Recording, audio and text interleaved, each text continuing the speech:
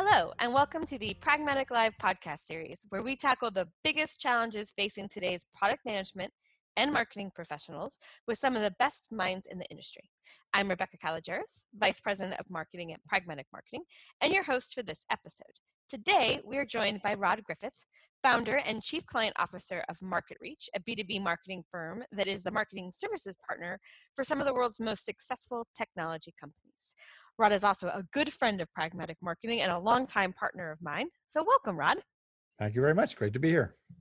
All right, Rod, one thing we hear frequently, right? I think all of us in our lives have heard the phrase, it's not personal, it's business. Right. And I know you have a very distinct thought about that concept. And so that is what I'd like to talk to you about today. There you go. Yes, exactly. Yeah, there is a sort of a common belief in the B2B world. And I don't know if it's maybe it's even, you might call it an arrogance in the B2B world that we believe that, all business decisions in terms of purchase decisions are really made through gathering information and evaluating that, the options against a certain set of criteria, pulling together a team of decision leaders and team makers and looking at competitive benchmarking and customer feedback and testimonials and analyst reports and things like that. And there's a belief that decisions are made mostly as a very objective, carefully thought out decision process. But a lot of research in the past few years has really proven that to be quite wrong, that while we think that consumer purchases are highly emotional, they're based upon, just the whim of the emotional appeal of the product and the whim. And the reality is that the research is showing that that business to business purchases actually have far more influence on our emotions and by emotional processes than do consumer purchases. And it makes sense when you think about it. If you buy a lamp, for example, and you get it home and it doesn't really fit the room as well, and maybe you don't, just for whatever reason you don't like it, what's the downside? Okay, you spent a little bit of money, but you can give it away, you can re-gift it, right, or give it to the son or daughter for their college dorm or something. You know what I mean? There's not a lot of personal pain if it doesn't come through as work properly. You make a decision in business by purchasing a major technology for your enterprise financial platformers, and it doesn't work well, your career's at stake. There's a lot more at stake. Your reputation's at stake. There's a lot of downside to making bad decisions. So the reality is that the emotions involved with making good decisions and the downside potential can be significant. But we tend to think that decisions, like I said, are highly objective because so much energy is spent in B2B marketing focusing on features and benefits and business outcomes and why our product is better and more unique, has differentiation over other products. And we rarely spend any time talking about the personal value that you'll gain from our products. There's almost a fear of talking about the fact that, hey, not only will this product help you reach your business goals and improve your performance or effectiveness or help you navigate critical business risk, for example, we tend not to talk about, well, hey, we can help you improve your reputation. We can help you gain advancement. We can help you make your work life easier or less stressful, for example. We tend not to approach those subjects. And yet the new research shows that those impact people's decisions significantly more than we thought. Does that make sense? And the studies, and most of it was really quite a fascinating study by CEB a few years back that looked at the emotional matters, and they determined that the impact of the perceived brand benefits on the commercial outcome, meaning whether someone buys your product, that the business value that your product brings has about a 21% impact, but the personal value that your product brings has a 42%, almost double, virtually double the impact of on the actual outcome. So what that is people are more likely to buy your product, twice as more likely, if they understand and believe in the personal value, not the business, just the business value, but the personal value of your products. And what I mean by personal value is the professional benefits, as I talked about. Is it going to help me improve my reputation within the company? The social benefits being, is it going to help me get better known in the company and reach out to other organizations? Am I going to become a better team player by purchasing the solution, for example? The emotional benefits, which is, hey, I got a promotion, I got advancement, I've gotten the excitement of the attention of putting in a new solution for the company. or the self-image benefits, which is whether they feel better about themselves and the self-confidence about future business decisions, for example. And those types of personal values, like I said, have double the impact over business values. The business values being what's the functional benefits of the product, what are the business outcomes we're going to get by using the product. So that's a pretty phenomenal result there. And the other element of the study was they found out that buyers who do see your personal value are not only more likely to purchase, as I talked about, but they're willing to pay more. They're significantly willing to pay more for solutions that not only satisfy their business criteria and business needs, but also provide personal value to them, basically, some of those personal values I talked about. So it's pretty phenomenal. And yet when you look at marketing, most marketing B2B, certainly, especially for technology or complex products, you see very little of personal value being presented in the messaging or in the sales processes or in the playbooks, for example, the types of things that we use to reach out to customers. So we have an opportunity, all of us as B2B marketers, to boost the differentiation of our messaging and of our offerings by infusing our messaging and offerings with that personal value messaging. Did I explain that good? I hope so. But that's why we need to look at things and say, okay, well, what is it? How do we infuse our messaging with that personal value? Well, you got to look at, what are those personal values? And the first thing we try to do is our recommendation is you got to talk to customers. You got to talk to your customers. And talking to customers is, especially for larger companies, marketers are oftentimes sort of kept from that in the ivory tower, and they're kept from talking to customers, and they have to work through field organizations and things like that to make that happen. But it's so critical that you get out there and talk to customers. I'll point out the pragmatic Nihito principle, right? Which is basically, nothing happens in the office. It's important. You got to get out there and talk to customers. So that's really, really true when it comes to understanding the personal values that you bring, because you need to find out what it is that drives their decisions. Because it's one thing to get hold of and understand their business value, which is the typical business criteria they're using for a purchase. It's a whole nother thing to understand, well, what's their personal motivations? What are they getting as a personal value out of our solution that we're not aware of, that we need to be thinking about including as part of our messaging? Does that help?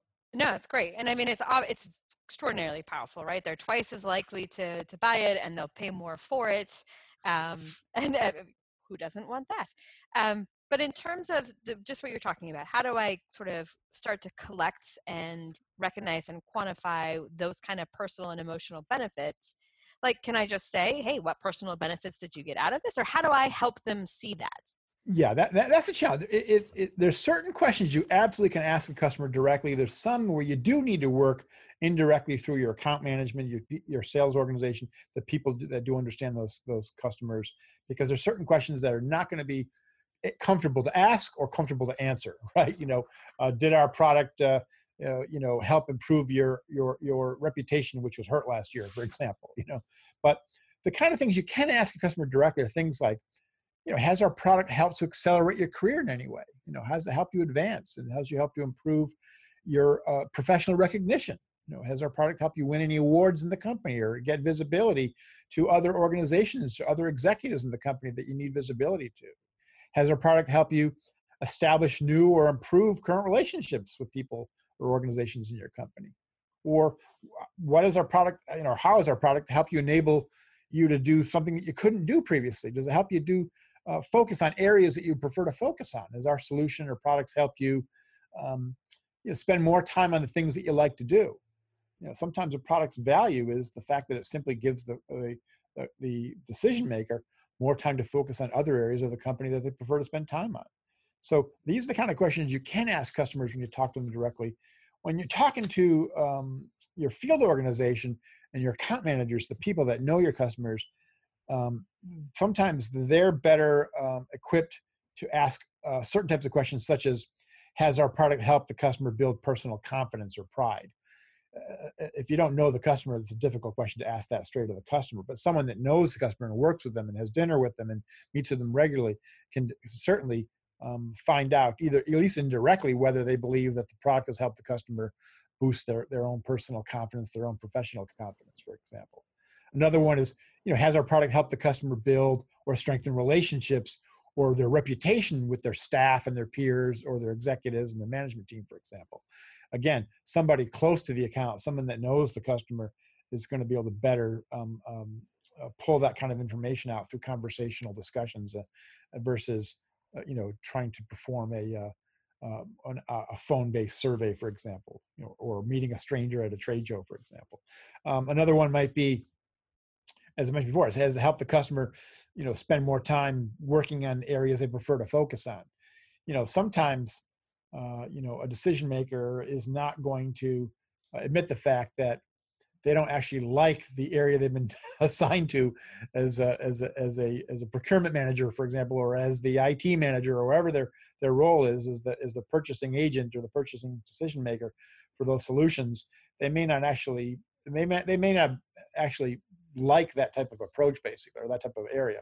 So sometimes your solution alleviates some of the focus and attention they need to spend on something, because your solution might automate a process, for example, or make things easier that allows them to focus on areas where they want to. We see that in the medical industry all the time, because most of the people that involve in medical technology decisions, oftentimes they started off as doctors or nurse practitioners, for example. They got into the industry because they want to serve people and help people. And now they've worked into a management role where they're spending so much of their time on making technology decisions regarding medical technology, and they don't actually enjoy it very much. They know it's important to the organization, but they may not personally enjoy it. So that's not going to be something that's easy to get out of them, for example, in a survey, for example. Another one is, has a product or our solution given the customer greater peace of mind? That's a big one. Are they more relaxed? Are they able to finally get some quality time to focus on other areas of the business, or even quality personal time? Is it able to make them, do they sleep better at night? Things like that. Those are really valuable. I mean, anything that keeps someone up at night about their company and about their business and about their purchase decisions, especially, is the kind of thing you want to be focusing on solving for them. Because if you focus and solve something that keeps them up at night, you're going to get their attention. If you're trying to sell a solution that solves a problem that isn't a high priority, that isn't keeping them up at night, now you're starting to sell something that's more of a luxury, more of a nice have versus a gotta have, if you will. And you don't want to be selling, if you can avoid it, you certainly don't want to be selling nice haves. You want to be selling gotta haves to the people that really need it. So identifying what keeps them up at night, what are they really worried about, and does our solution help alleviate some of that or all of that fear, is a really, really critical one. And then finally, one of the other questions that is very useful to work with your field organization, your account management people to identify is, has our product helped the customer achieve any personal goals? Through conversation and through getting to know a customer, you'll often find out that, they haven't taken a vacation in 3 years, for example, or, their spouse is constantly on them about traveling all the time, or too many hours at work. And so if you've got a solution that can help alleviate that, because it helps improve the efficiency of what they're doing every day, helps them overcome obstacles that are keeping them working late or keeping them up at night online, you're going to be providing a personal value of high value to that customer. And again, those are the kind of things that you want to be aware of, because when all things are equal, and in the world of, especially in technology products, it's very difficult these days to truly have a simple differentiated message that involves simply the technology or the functionality of your product. The difference between products today is so subtle that it takes a lot more energy and commitment on the part of the customer to really truly understand the differentiation. I was fortunate to be selling computers in the 80s when, the leapfrog of technology was you just had to mention the speed of the solution, and people instantly understood that you had a product that was twice as fast and twice as more productive than the competitors. Unfortunately, you only had that window for about 6 months typically. But the point was that the differentiation was significant back then. Well, today, one only needs to go out and try to buy a PC or a laptop and look at all the configurations of the various competing products and look at the price and realize they're I don't want to say identical. They're not identical. They have different colors, but other than that, they're oftentimes virtually identical in terms of their functional offering, and they might be off by $12 in price, it's very difficult to truly understand the differentiation. And that becomes increasingly more complex with more complex solutions. If you're selling networking technology, enterprise solutions, for example, it could take you weeks of time and a tremendous commitment on the part of the customer for them to take the time and energy to understand and get into the real bits and bytes of why your technology is better. It isn't as simple as it was, like I said, 20 years ago. So when all things are being equal, or certainly perceived to be equal on the part of the customer, you can differentiate yourself significantly by focusing on adding in the personal value messaging, that emotional side of the messaging. And that's not because your emotional messaging is different than your competitors. It's because your competitors aren't doing it. They're just not doing it. If you look out what's out there today, look at your competition, very few companies have personal value as part of their front-end messaging. They just don't do it. There's such focus on the products and the technology. So there's a window of opportunity until other companies catch on to this sort of missing opportunity. There's a real opportunity, a window certainly, to begin to infuse your product messaging with that personal value / emotional messaging as a way to provide a more immediacy to your differentiation. And the other nice factor is that studies have shown that emotional cues in messaging will garner a response twice as fast. Five times as fast as cognitive cues, meaning people will respond to emotional appeals with an instantaneous response, as opposed to where they got to think it through logically and think it takes them 5 times longer.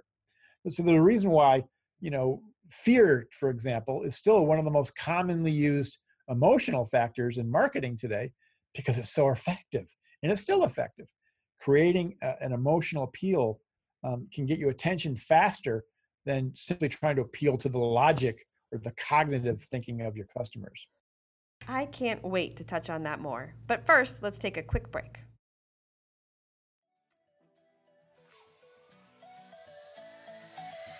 Are you ready to become a product superhero? Pragmatic Marketing has the real-world insights, actionable best practices, and proven tools to help you take your products, your company, and your career to new heights. Visit pragmaticmarketing.com today to get the right product tools for your utility belt so you can save the day, every day.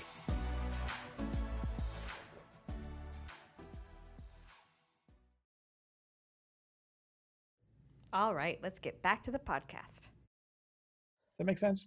Yeah, and I think we've talked a lot about why you would use it, and how you would try to start to gather what kind of emotional impact your solution has. But I would also think there is a challenge in presenting that about your product in a sense that's believable, right?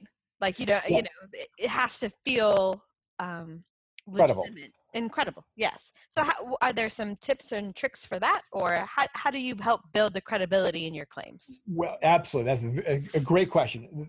That's where, and that explains why you'll see these days a few critical tools that really have been proven far more effective in doing that. One is customer testimonials, case studies, success stories, leveraging your current customers as much as possible. It's really, really, really critical. Because 2 reasons. One is it's instantaneous credibility. No one wants to be the guinea pig, right? They don't want to feel like they're the first one to try this solution or the first one to gain that benefit from your solution. You need to show that, hey, there's companies already doing it. They're already using our solutions. They're already getting not only the business benefits that we talked about, reaching key business goals, achieving critical performances, avoiding key business risks, for example, but also the personal goals that we talked about. It's improving their reputation. It's boosting their advancement opportunity. It's giving them opportunity to work less stressfully, for example. Those personal values need to be presented equally with the business values, and the way to really prove them is going to be through third-party referrals, referring to testimonials and customers that are already doing that, for example.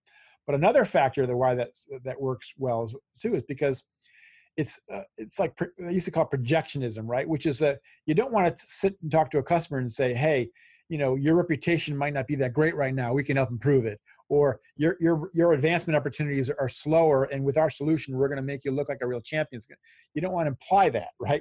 But if you talk about another company similar to theirs whose decision maker had this challenge, this personal challenge of trying to boost their visibility in the company. You can go ahead and talk about those things and talk about the personal benefits when you apply them to an unknown third party, for example. You see what I'm saying? It doesn't require the awkwardness that would come into play if you're talking directly about the customer themselves. So you can refer to a third party and provide better advancement. The other tools that really help nowadays is when it comes to emotional types of messaging, the best approach is to help your customers vicariously sort of see what it's going to feel like to benefit from your solution, to sort of get a vicarious sense of the emotional benefit and the personal value benefit of your solution. And that's why pitching features and benefits isn't really going to cut it doing that. What you want to do is leverage interactive tools. You want to leverage video, for example. You want to leverage those types of sales tools that allows the customer to feel like they're sort of vicariously experiencing the benefit of using your products. And that's why you've seen a boost, not just for our agency, but you'll see across the board, the data shows that the boost in use of video and the use of interactive demonstrations, for example, and touchscreen systems and virtual reality and things like that are all coming into play as these technologies become available. They're all going to be used more and more to help those customers gain the sense of use of your products and to feel the advantage of the products before actually having to commit to your products. Because that's the catch-22. In fact, this CEB study showed that while customers do perceive personal value of the products they own, they don't see the personal value of the products if they don't own them, basically. So in other words, the catch-22 is that people don't truly understand the personal value, those emotional values that your solution brings, unless they own your product and been using it for a while. So now you got a challenge. Well, how do I communicate and get them to believe in the personal value of my solutions without having to commit to them actually installing it and using it or buying it, for example? And again, that's where these interactive tools, these videos and types of sales tools where they get to feel like they're using your solution or benefiting from your solution without the commitment or the time it takes to actually install it and put it into a test production environment, for example. That's really, really critical. And there's some great technology out there that allow you to do that now.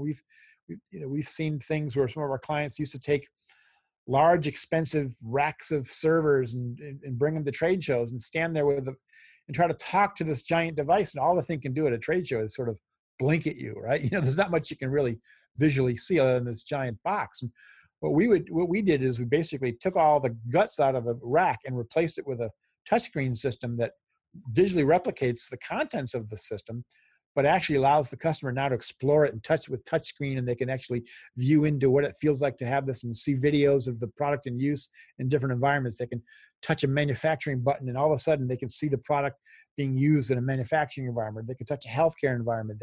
We use touchscreens and videos to help the customer, again, gain that kind of vicarious experience of feeling what it's going to be like to have the solution, with the goal of them walking away thinking, wow, man, my life's going to be a lot better if I can have that. I'm going to really, really want to go back to my office and find a way to get our company to really be thinking about the solution. And isn't that really ideally what you want after a demo at a trade show or at a sales center? You want them walking away thinking, what am I going to do when I get back to the office to get my company to put some funds behind this solution? And it's all through those types of tools. Does that make sense? So and like I said, the industry is becoming aware of that, and you're seeing a rapid increase in the use of those kind of tools versus purely print, for example, print sales tools, collateral, things like that. They're still needed, no doubt they still need to be there. In fact, success stories and things like that are very popular in print. White papers are still a very popular tool, but enhancing them with tools that allow the customer to vicariously experience the sensation of using your solution and the benefits of using your solution, both the business and the personal value benefits, is really when you're going to have a differentiated type of a customer engagement. I think too, it's a really good point too, because one of the things I've seen when we've done our market calls here that our clients have struggled with, and which I've struggled with myself at different parts of my career, is how to make those sort of success stories and case studies come to life, right? In the old day, it was the big interview and the big write-up, and some sadly large portion of those never made to market because they died in someone's legal team review. And if they made it to market, the people didn't necessarily read them. So how do we make those success stories pop up? How do we put them in consumable bits and make them feel like a more organic testament to our solution? And I think, to your point, some of those tools can help a great deal with that, while conveying these sort of emotional benefits of the product as well. And you can break them into short little bursts of small pieces. People want to read things in small bites, and they don't want to commit to the lengthy, in-depth, case study until they've sort of had a taste of what it's going to help them with. So, having small, we typically do a video. We try to keep it under a minute, literally, for a lot of our videos, for example. We try to keep those engagements brief and tight to kind of just gently nudge that customer along their buying cycle to help get them think, wow, I should look into this further. And it's like like the layers of an onion, you kind of let the customer unpeel things in small pieces and let them define how deep they want to get, as opposed to forcing them to get the message by reading a 25-page white paper, for example. We try to really split it up into small pieces, And if you ever, just a simple little side advice here, if you ever do a lengthy document of like that, always have an executive one-page version on the front cover of this thing, or in the first page, for the person who doesn't have the time to get through the whole document. It takes very little extra effort to ask your writer to create a synopsis executive summary at the front of the document. So a little bit of simple advice that can go a long way towards improving the effectiveness of your sales tools. So, and by the way, the same thing in videos. If some videos really do require a lengthier tutorial because the technology can be fairly complex. But again, you create an executive version that takes less than 2 minutes, and you create the 15, 20-minute version that someone can really dig into if they want to. Always try to have an alternative, tighter summary solution available wherever possible, because I've mentioned this before, but the attention span of Americans is going down rapidly. In the year 2000, the average attention span of an American was measured at 12 seconds. In the year 2010, it was measured at just all the way down to 7 seconds. So that's a huge drop in attention span. And today it's probably even lower than 7 seconds. And so, the attention spans are going down. Certainly, you've heard all the stories about millennials and the whole MTV generation, plus now the millennials, in terms of things in small bites, small bursts of messaging, for example, is really, really critical. So another reason to keep them really tight. Awesome. All right. So Rod, we have talked about a variety of different things today, but if you were to pick 2 things that you wanted our listeners to do differently tomorrow based on what we talked about today, what would it be? Well, quite simply, talk to your customers, talk to your field organization, and begin to profile you already probably do profile your customers in terms of creating customer personas, but extend those personas further to identify what are the likely emotional challenges and the emotional goals of those people, not just the business goals. Get a list of what those critical, typical personal goals would be for people in those positions of decision-making, and identify ways that you can begin to infuse into your messaging, the front end of your messaging, not deeply buried into the documents, but up in the front end of your messaging. How do we communicate both your business messaging and that personal value messaging of what this is going to do them personally? And then take a look at your competitors. Just take a look at your competition and see if they're doing it. If they're not doing it, you've got an opportunity. You've got a window of opportunity. And I can promise you, in 95% of the cases, they're not presenting any type of personal value messaging on the front end of their sales messaging. So you've got an opportunity to really do that. And it doesn't take a lot to at least get that ball rolling on making that effort to do that. That's really, really critical. The second thing is while you're talking to customers is, be thinking about those critical sets of questions. And I can send you, actually, there's an article we published that I can send to Rebecca to post as well too, that has those questions I talked about. So you can print them off and take a look at those critical questions in terms of what you want to ask both the customers directly as well as your field people when you talk to them. And get out there and talk to people. Remind yourself of the Nihito principle. Get out of the office, talk to customers. Awesome. Yes, and then we will link the article that he just referenced into the description of the podcast so that everyone can access it. Thank you, Rod. It was a great pleasure to have you on today, and I hope you'll join us again. I hope it was helpful. Thank you very much. All right, that does it for today's episode. Thank you all for listening. And don't forget to join us next week when we tackle another great topic designed to help you elevate your product, your company, and your career.